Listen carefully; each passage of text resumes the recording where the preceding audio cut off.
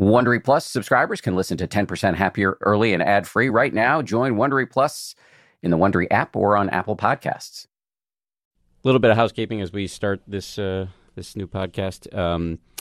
You may remember Sebony Selassie from episode 43, a really interesting teacher who's also had some harrowing health experiences. She has just posted some free guided meditations on the 10% Happier app, including one, a 5-minute one called Working with Anxiety, and a 1-minute meditation called For an Anxious Moment. This is a woman who knows a little bit about anxiety, and these meditations are great. And again, they're free on the 10% Happier app. All right, now down to business. This week we have Bellamy Young, who is one of the stars of a show called Scandal, which happens to air on a network called ABC, which is where I also work.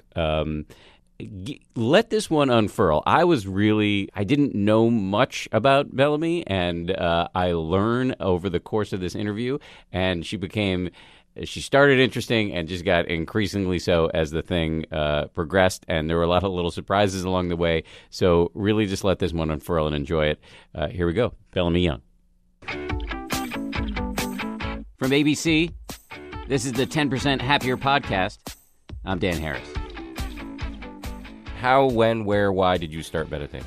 It has been many years. My mom has buried 4 husbands, and it was after the third, who was a very lovely, lovely man named Barry, that I really went through a time of finding myself, finding my roots, finding my anchor in this life. So I didn't want to feel so upended and free, untethered.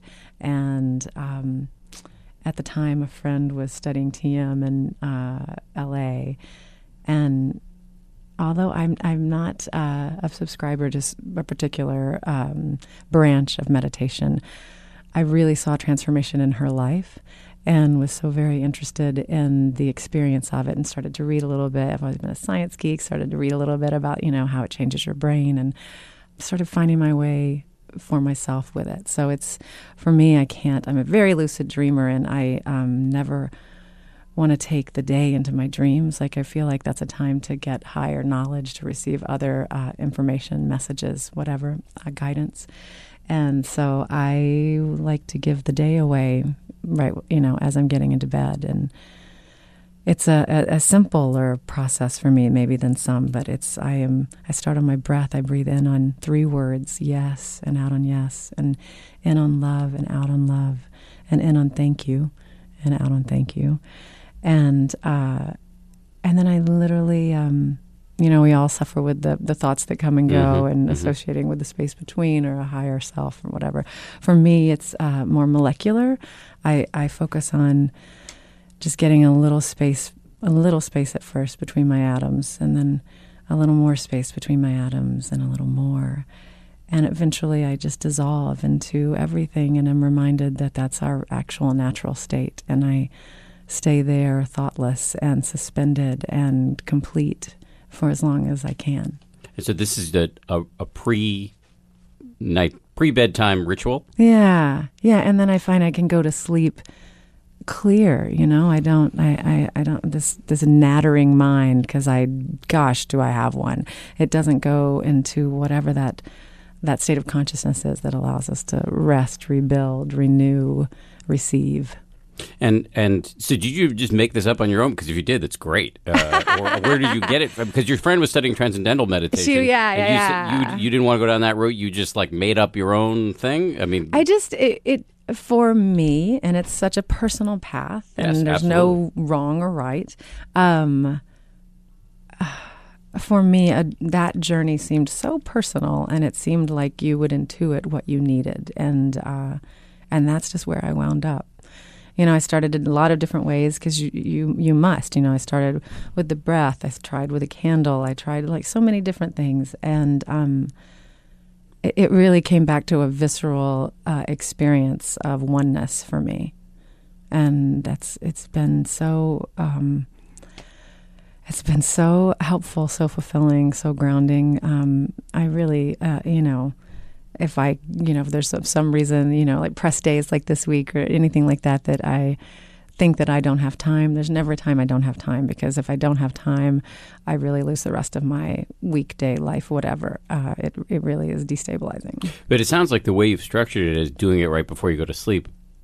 You don't have to find time for it during the day. You just have to make sure that you do it before you go to bed. Yeah. That's smart. Yeah, well, I don't know, because I'm a night person, though. Like some people are morning people, and they do better to meditate in the morning. But I'm definitely a night person, and it's right for me. Yeah, I've been studying recently sort of some of the science around behavior change, and you wisely intuited a very important thing, which is you got to know yourself. If you're not a morning person, don't do it in the morning. If you're not a night person, don't do it in the night.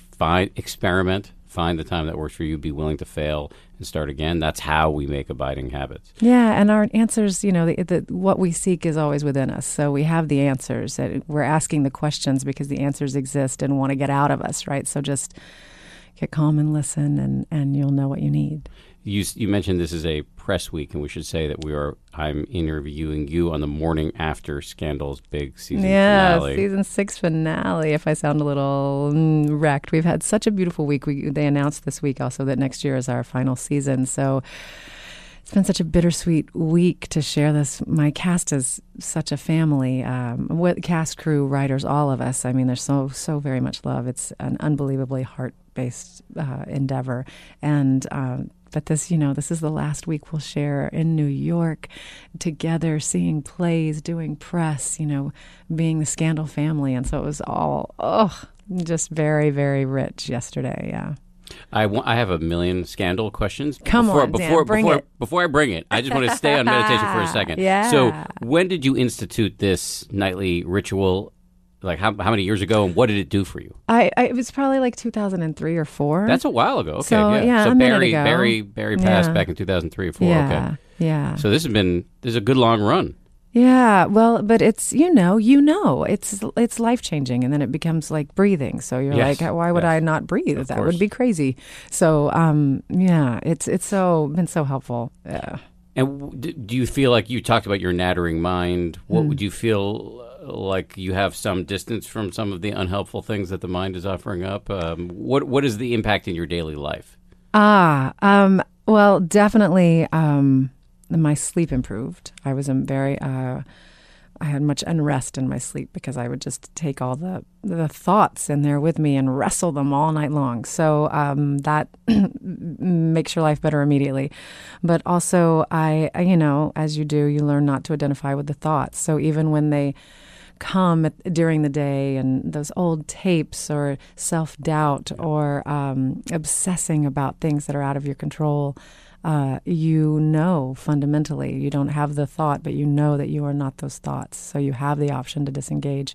You have the objectivity to forgive yourself, right? That you aren't, like your mind is not driving this little horse and buggy. Like really, that's just something, those thoughts are something that are happening to you that you can just love and release, and if you don't, then you're choosing, right? Then you're choosing. And I make that choice as often as other people do. I get something on my mind and I'm like, you could let this go. And I'm like, no, I have to see it through, So I feel like, we're always learning, right? Life is a journey. But once you know that you're making choices and that life isn't running you, that this is such a gift, this time on the planet, and that you get to go through it in the way that seems right for your heart, your soul, your spirit. And even the, moments that you might deem failure are lessons, and just to embrace it all and really be gentle with yourself. I've interviewed a bunch of actors on this podcast, and I've found that this practice is really useful. I don't want to say especially, but it's very useful for actors because you have so much insecurity baked into what you do. You don't know what your next job is going to be. You just found out that you're going to the last season of this massive hit show, and what are you going to do after that? And you're subject to the slings and arrows of television critics and random people on Twitter and people who you might feel like you're competitive with in the acting space. There's all this stuff going on.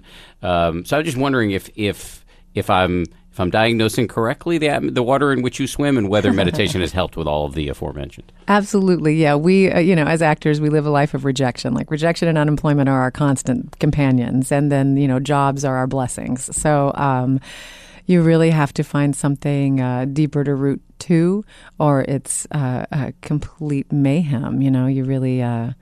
If you start identifying with the lack, then you're lost because, there's such abundance around us all the time. And when you can remind yourself that we are one and that we're all connected and that no one has less or needs more, it's... How do you feel like you're one, though, when somebody else is getting a job you want? Don't you feel pretty separate from that person in that moment? I'm blessed because I was not born competitive. So, except with myself, I'm really I ride myself hard. So that's why it's really...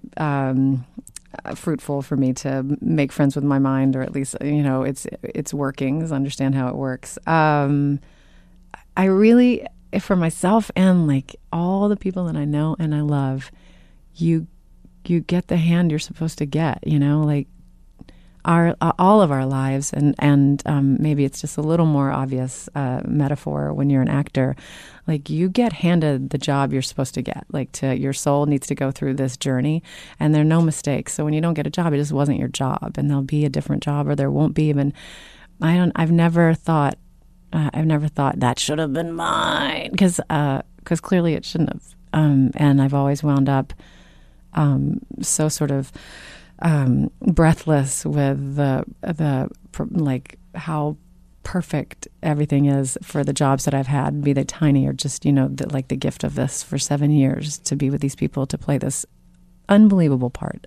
This is a part of a lifetime, and I'm so lucky.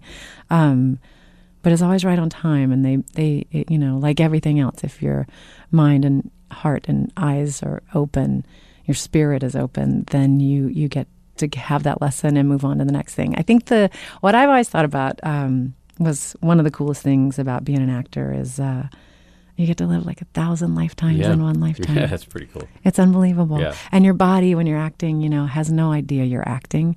You're going through something, you're going through it, and it just doesn't know the difference. I do worry for folks that have to do a lot of horror movies or very, very, very dark material. I would not do well with that.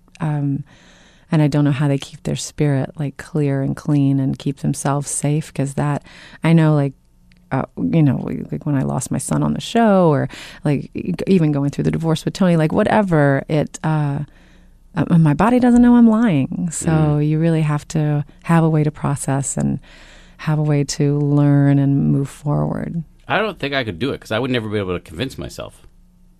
Oh, really? No. I'm a terrible. The times when I've had to act in any way, I had to play myself on Conviction, that short-lived ABC show. Yeah, totally. Just as doing an interview with the lead actress, and I was terrible. I cannot act. What were you terrible? What do you think? I felt I got all in my head, self-conscious, and I don't like pretending. I don't mind just being myself, because that's all I really know. But I don't. If you ask me to even be a slightly different version of me, or to recite lines and pretend like I know that I mean it, I can't do it. I love trying to find another person's soul center, whatever. Be handed a bunch of lines and try and really find the human behind them is my favorite crossword puzzle ever. I love it so much. Sure, whatever. Potato, Dan. Do you live a super honest life? Do you ever lie? Are you a good liar? I'm not a good liar, no. Yeah. I'm a terrible person in many, many ways, but I'm not really into lying. Yeah. So I don't want to hold myself. I don't want to hold myself up to some avatar of morality, but sure. Even my wife, who's, both of us are very sort of open about my flaws, not so much hers. That's not true. We're open about both of our flaws. But one of the things that even she will concede is that she can trust that if she asks me a question, I'll tell her the truth, even if she doesn't want to hear it. Dude, that's cool. Yeah, so I guess that also feeds into me being a terrible actor. Yeah.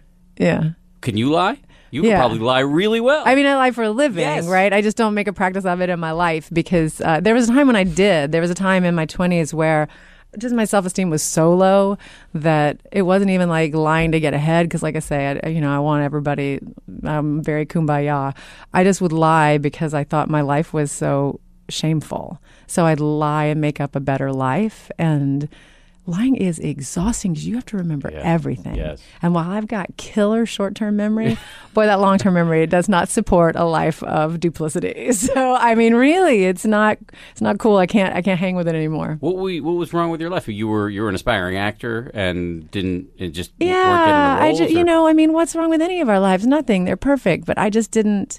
I just had no self-esteem, and so I just thought, the life I was living was shameful, and so I just thought I would tell people better stories than that. Yeah. I know it hurts my heart to even think about. Yeah. Like, I just want to hug my young self, and anybody that's out there, I want to hug them too, because we're all just, wherever we are, we're perfect. And the more honest you are with people, the more connection you can make. And lying only keeps the separation. It keeps such a gulf between you, a chasm between you and connection and humans, and remembering that, remembering the oneness. But I lived there forever. Yeah, but what a victory that you can look back and say, that's not me anymore. Thank heavens.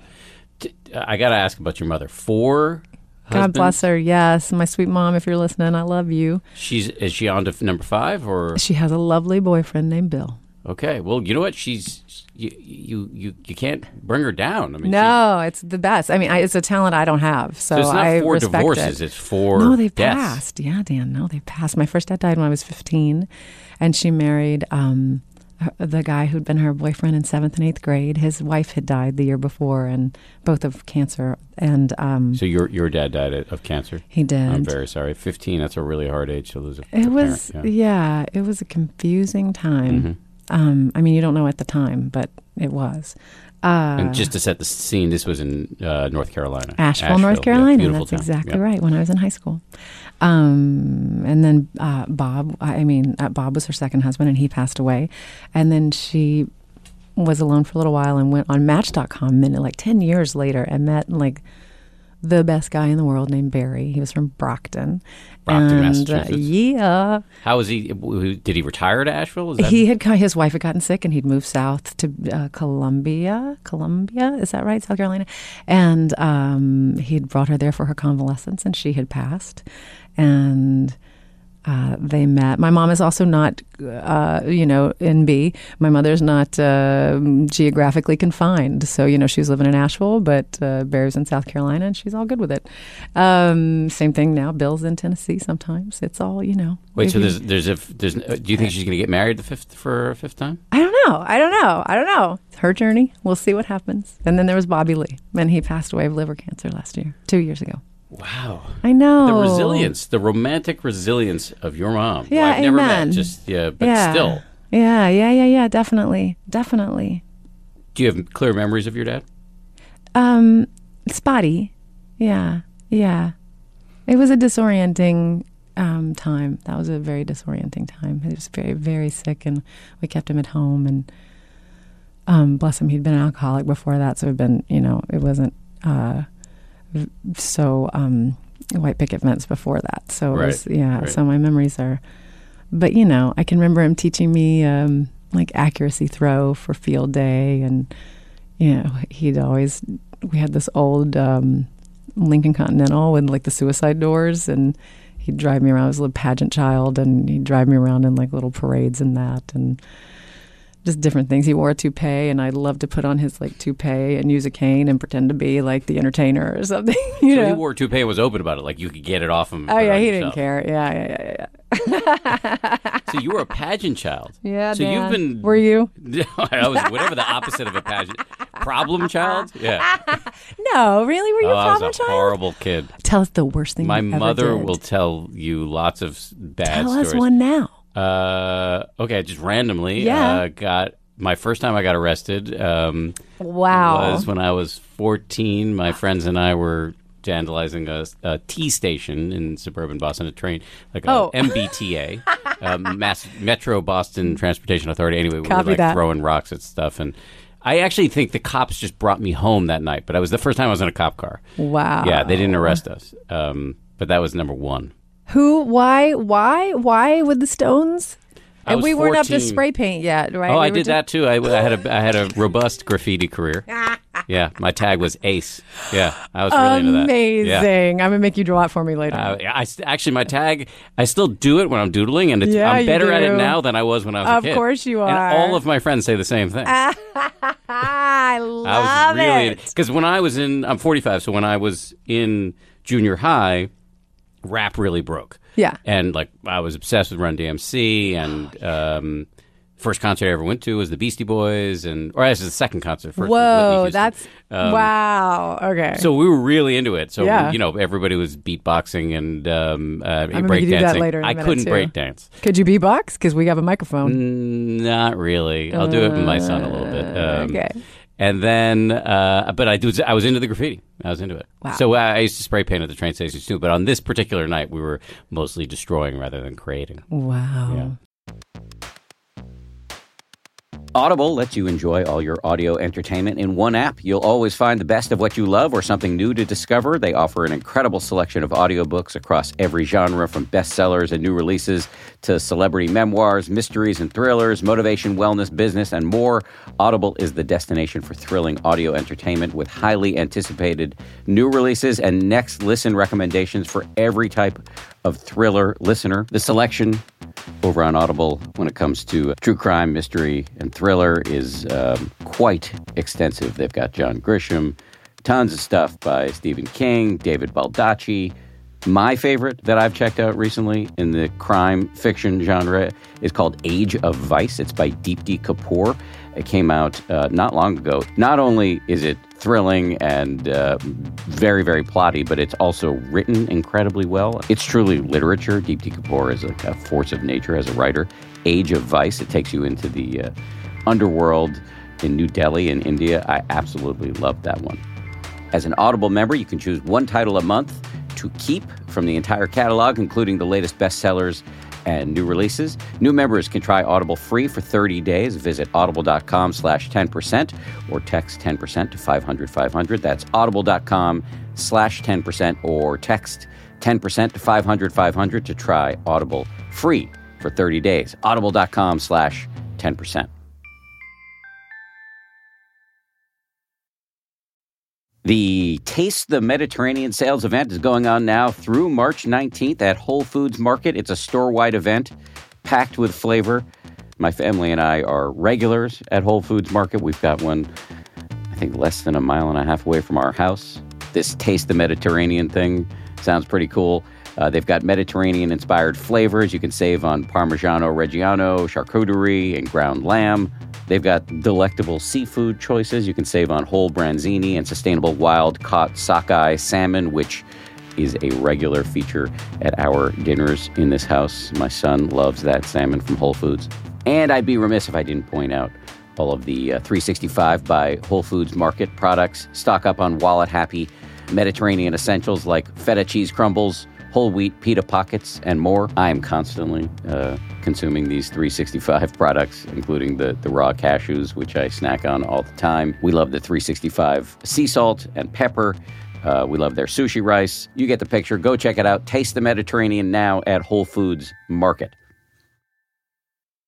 So I was a bad boy. Wow. Mm-hmm. Wow. Anyway, but you were a pageant child. I was a pageant child. Well, I was a singer. I'm adopted, and we didn't, of course, have any information about my birth parents, but we had a page, and it had a paragraph on my mom and 2 lines on my dad and birth parents, and part of the paragraph said that she loved to sew and was a singer and all this sort of stuff. So my mom tried to give me opportunities that she thought were genetically within my cool. I've come to meet them since. I love them so much. Oh, you have? I have, and that's wonderful. And but all that information is wrong. And when they met me, they were like, "So your parents are doctors?" And I was like, "No." And I was like, "So you sing?" And she's like, "No." So we were like, "Whoa," because I spent 6 weeks in foster care, so I think we all I think the papers got shuffled. So I sit here. As an infant, you spent 6 weeks? Yeah. And so I sit here like a product of erroneous information, living a life that I love so deeply. I can't even imagine, I can't imagine what I'd be doing if it weren't this. I'm so grateful for my life. But yeah, it was all a product of a bad tip. your biological parents, you've actually connected with them? I have. I don't really talk about them too much because I keep them private out of respect because not everybody knows their story and they didn't, they didn't tell everybody and they didn't ask for this. But I will say they're the best people in the world. Oh, wow. Yeah. Wow. And meeting them was so cellularly transformative. It was just very grounding and orienting in life and space and heart, and they're terrific. You don't get this kind of, like, the rich pageant of your life does not come through on your Wikipedia page. I'll have to see to that, Dan. You need to write a memoir. I mean, this is these are some pretty colorful biographical details. Well, I give them freely. But yeah, so my mom tried to find something somewhere, anywhere that I could sing, so we did church choir and we did, little things at school, and I did summer stock up at Parkway Playhouse in North Carolina, and it's the South, so pageants, and I did them for a minute, and then, as I said, I am the least competitive human alive, so I was not down with the competition of it, and but my mom, we had friends, we were ensconced, and so I would go and I would MC. Oh. Yeah, so I'd be like, Scarlett is wearing an eyelet dress with a fuchsia cummerbund, and she would be singing Climb Every Mountain. And so you went off on the acting route.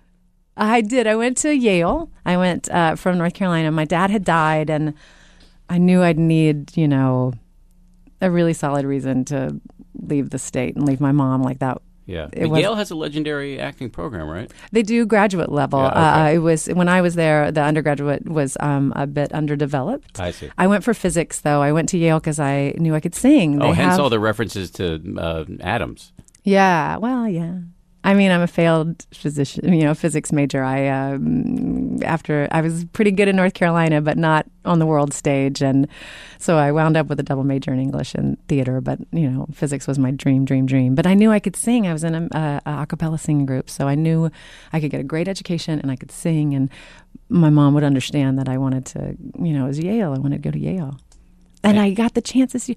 Dan, I got to do the coolest thing this year. When I graduated college, because I was a huge scholarship kid because my dad was dead and my mom was a high school teacher, and I just assumed there was like a big sea of money somewhere, and I was getting 2/4 of it, and but I graduated and they said, so here's the name of the person who's been paying for your education. Maybe you want to write him a thank you note. Oh, wow. And his name was Dr. Richard Light. And the first thing I did out of school was a national tour of Meet Me in St. Louis. And we went through, it was not a fancy tour, and we went through Kalamazoo, where he lived. And I got to meet him and thank him. And he was one of those Renaissance men that had been a surgeon and a pilot and a cartographer and just everything. And he was incredible. He was 93 when I met him with his little 60-year-old wife. And they were... just the most inspiring people. Wait, 93 with a 60-year-old wife? So how it works. Player. Yeah. But I thought, how must that feel to put people through college, to give people college? And I got to endow a scholarship this year. Oh, wow. Good for you. Paying it forward. Paying it forward. That's great. It's good the thing I'm proudest of in my life. Yeah. That's amazing. Yeah. That's good. Congratulations. Thanks. So, Scandal. What do you want to know? What do you want to know? You're going to kill me. Why? Because I work for ABC and I've never watched the show. Life is short. You're allowed. My wife is a big fan. You work a lot. All right. Well, so your wife is smarter than you are. That's okay. We can get that out. It's not a problem. Okay. So I hit up my Twitter folks this morning and I asked for questions. I retweeted you. Did anybody give you stuff? Yes, a lot of people got back to me. We have the best fans in the world, Dan. That's what you have to understand. As our gladiators are ride or die. Yeah, and they're incredible and just big-hearted, and they are just in this ride with us. And they're the only reason we have these jobs. They're who got us the second season. We were a bubble show, but Carrie figured out we should live bubble tweet. Show, meaning on the bubble, on the might bubble. not make it. Yeah, but Carrie had figured out this social media was the next, how the world was going to work. Carrie Washington. Yeah, and so we were the first show to live tweet. And instead of, TV had sort of become a thing you DVR and do at 2 a.m. Yes. And we brought back appointment television. And our gladiators were so ferocious and wonderful and lion-hearted that's what got us a second season, and then it just built from there. I really hope Ben Sherwood is not listening to this podcast. I love you, Ben, but I'm sorry I didn't watch the show. I'll spank him. Okay, first question from Melissa Mermaid, at Melissa Mermaid. We'll definitely ask Bellamy Young who she uses for inspiration as Melly, with a little smiley face and a wink. Melissa, I like your winky. The honest truth is it comes to me on the page. I literally just have to honor the script. I did a lot of research. Our history has a white male perspective, a patriarchal perspective, and so you learn a lot about presidents in school, but you don't learn about the women behind them or beside them or sometimes ahead of them. And so I did a lot of research when I got the job, and I know if you could see me in the studio, it's like I'm thinking about you, Melissa, as I'm answering now. We'll look back at you, Dan. Okay. I did a lot of research when I got the job about learning about my first ladies and Melly's place in that lineage, and our writers pulled a lot of stories like Julia Grant or Dolly Madison. Like there were a lot of like homage storylines, but Melly is her own beast, and I really just have to honor what's brought to me, and sometimes it's brought to me at rehearsal, so sometimes my reaction is very immediate and honest, but it really she's built herself, Melly. Yeah. Very cool. All right, Carrie Freeman, at Comics Daughter. Has a meditation practice influenced your acting in any way? Do the benefits interfere or help with performing a highly dramatic scene? Oh, Carrie, it's so helpful, because once you know how to quiet your mind, much less your body, relaxation is essential for acting. If you are at all seized up either in your mind or in your body, you just can't, it doesn't flow through you. So your only job, of course, your job is to prepare, you know your lines and have thought about story arc and have ideas about character, but your job is to go in there, relax, open your mind, live in the other person's eyes, and just react to what's happening in the moment. And that's what a meditation practice can bring you, that sort of utter calm and utter presence. You're not in the future and you're not in the past. You're just living this moment. And in acting, you're living it with someone. With meditation, you're living it with all eternity. You're just in the oneness. But it's been transformative, at least for me in my acting. What is the physics argument for oneness? Is there one, or is that just an intuition you have?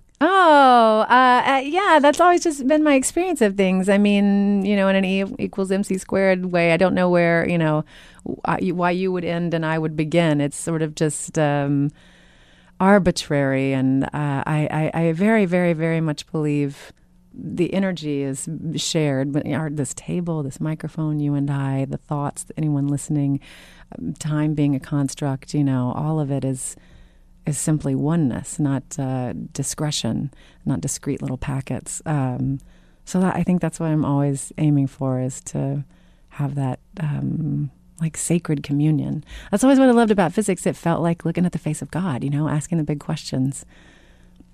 Physics is quite literally mind-blowing. This one, maybe not a long answer. If she were asked to be hired to sing at a fan's wedding, would she do it? What do you want to hear?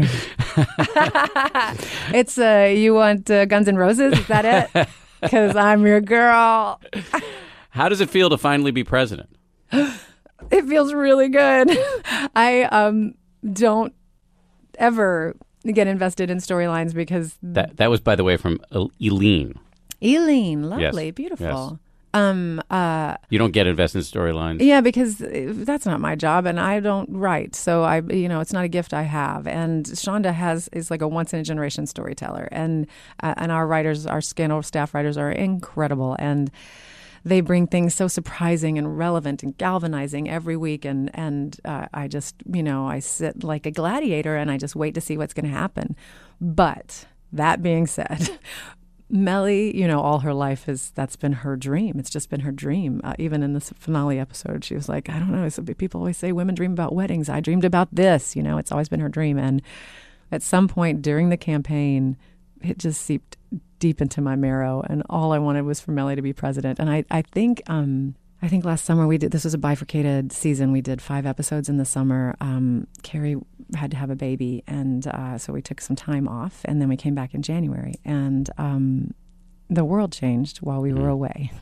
And this season, what they had intended for this season got completely thrown in the garbage, and everything went a different way. Shonda's gone on record as saying they thought this season was going to arc out with one of the bad guys all of a sudden speaking Russian, and the Russians hacked the election. But the Russians hacked the election. So, they had to trash it all. And I just don't think Melly was going to win. And so I think that's different. Shonda's not gone on record with that, so that's speculative. But I can tell you, there was a scene in the finale with Melly just quietly sitting in her oval, and it meant the world to me. I know it meant the world to Melly, but it also meant the world to me. And it was, I seldom allow myself to get that. I just seldom have a dog in the hunt. I honor what the story is, and I want to tell a story in the best way possible. But gosh, that moment felt good. What would she want? This is from Vicky Dummer. What would she want to focus on as president during her first 100 days? Oh, Vicky, good question. And I don't know. And I don't even know that we're going to come back and move forward in time. I don't take anything for granted on this job. So I wouldn't even know what to say. She's been very, historically, Melly's agenda has been very children and family and education. And I think she would keep to that. But I don't know. I would never. No, but what if you were president? Oh, me? Yeah.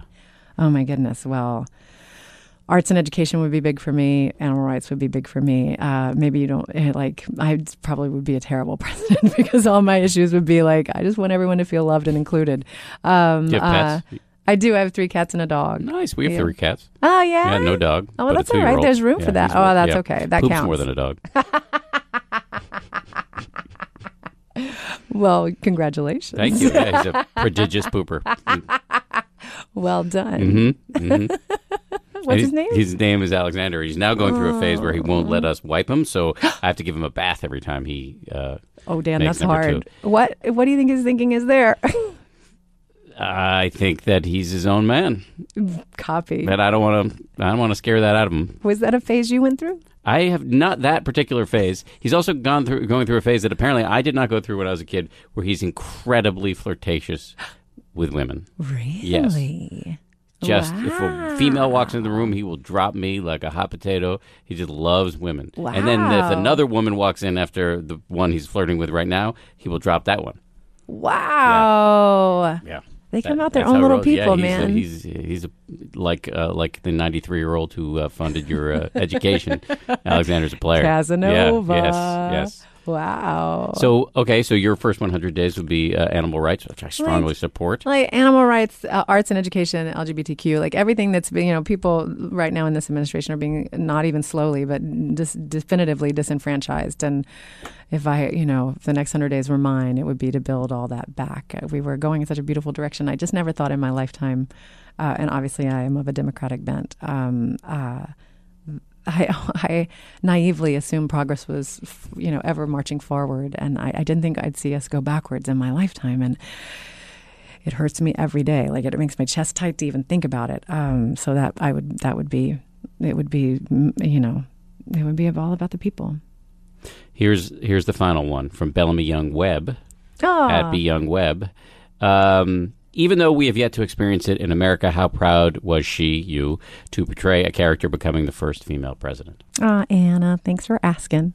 It was really important to Shonda and all the people that I work with. I think they really, America's behind the rest of the world in this regard. We just have not had our fair share of women leadership. And to work in a matriarchy as I do now, I know how different it can be and how wonderful. And it's also a fact that Melly was also incredibly qualified candidate, so it happens to be that she's a woman, but if you take people on their merit, she's also very much earned it.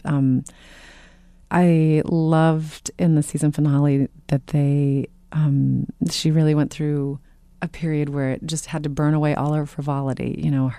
There's been a long, Dan doesn't watch, so I'll tell him.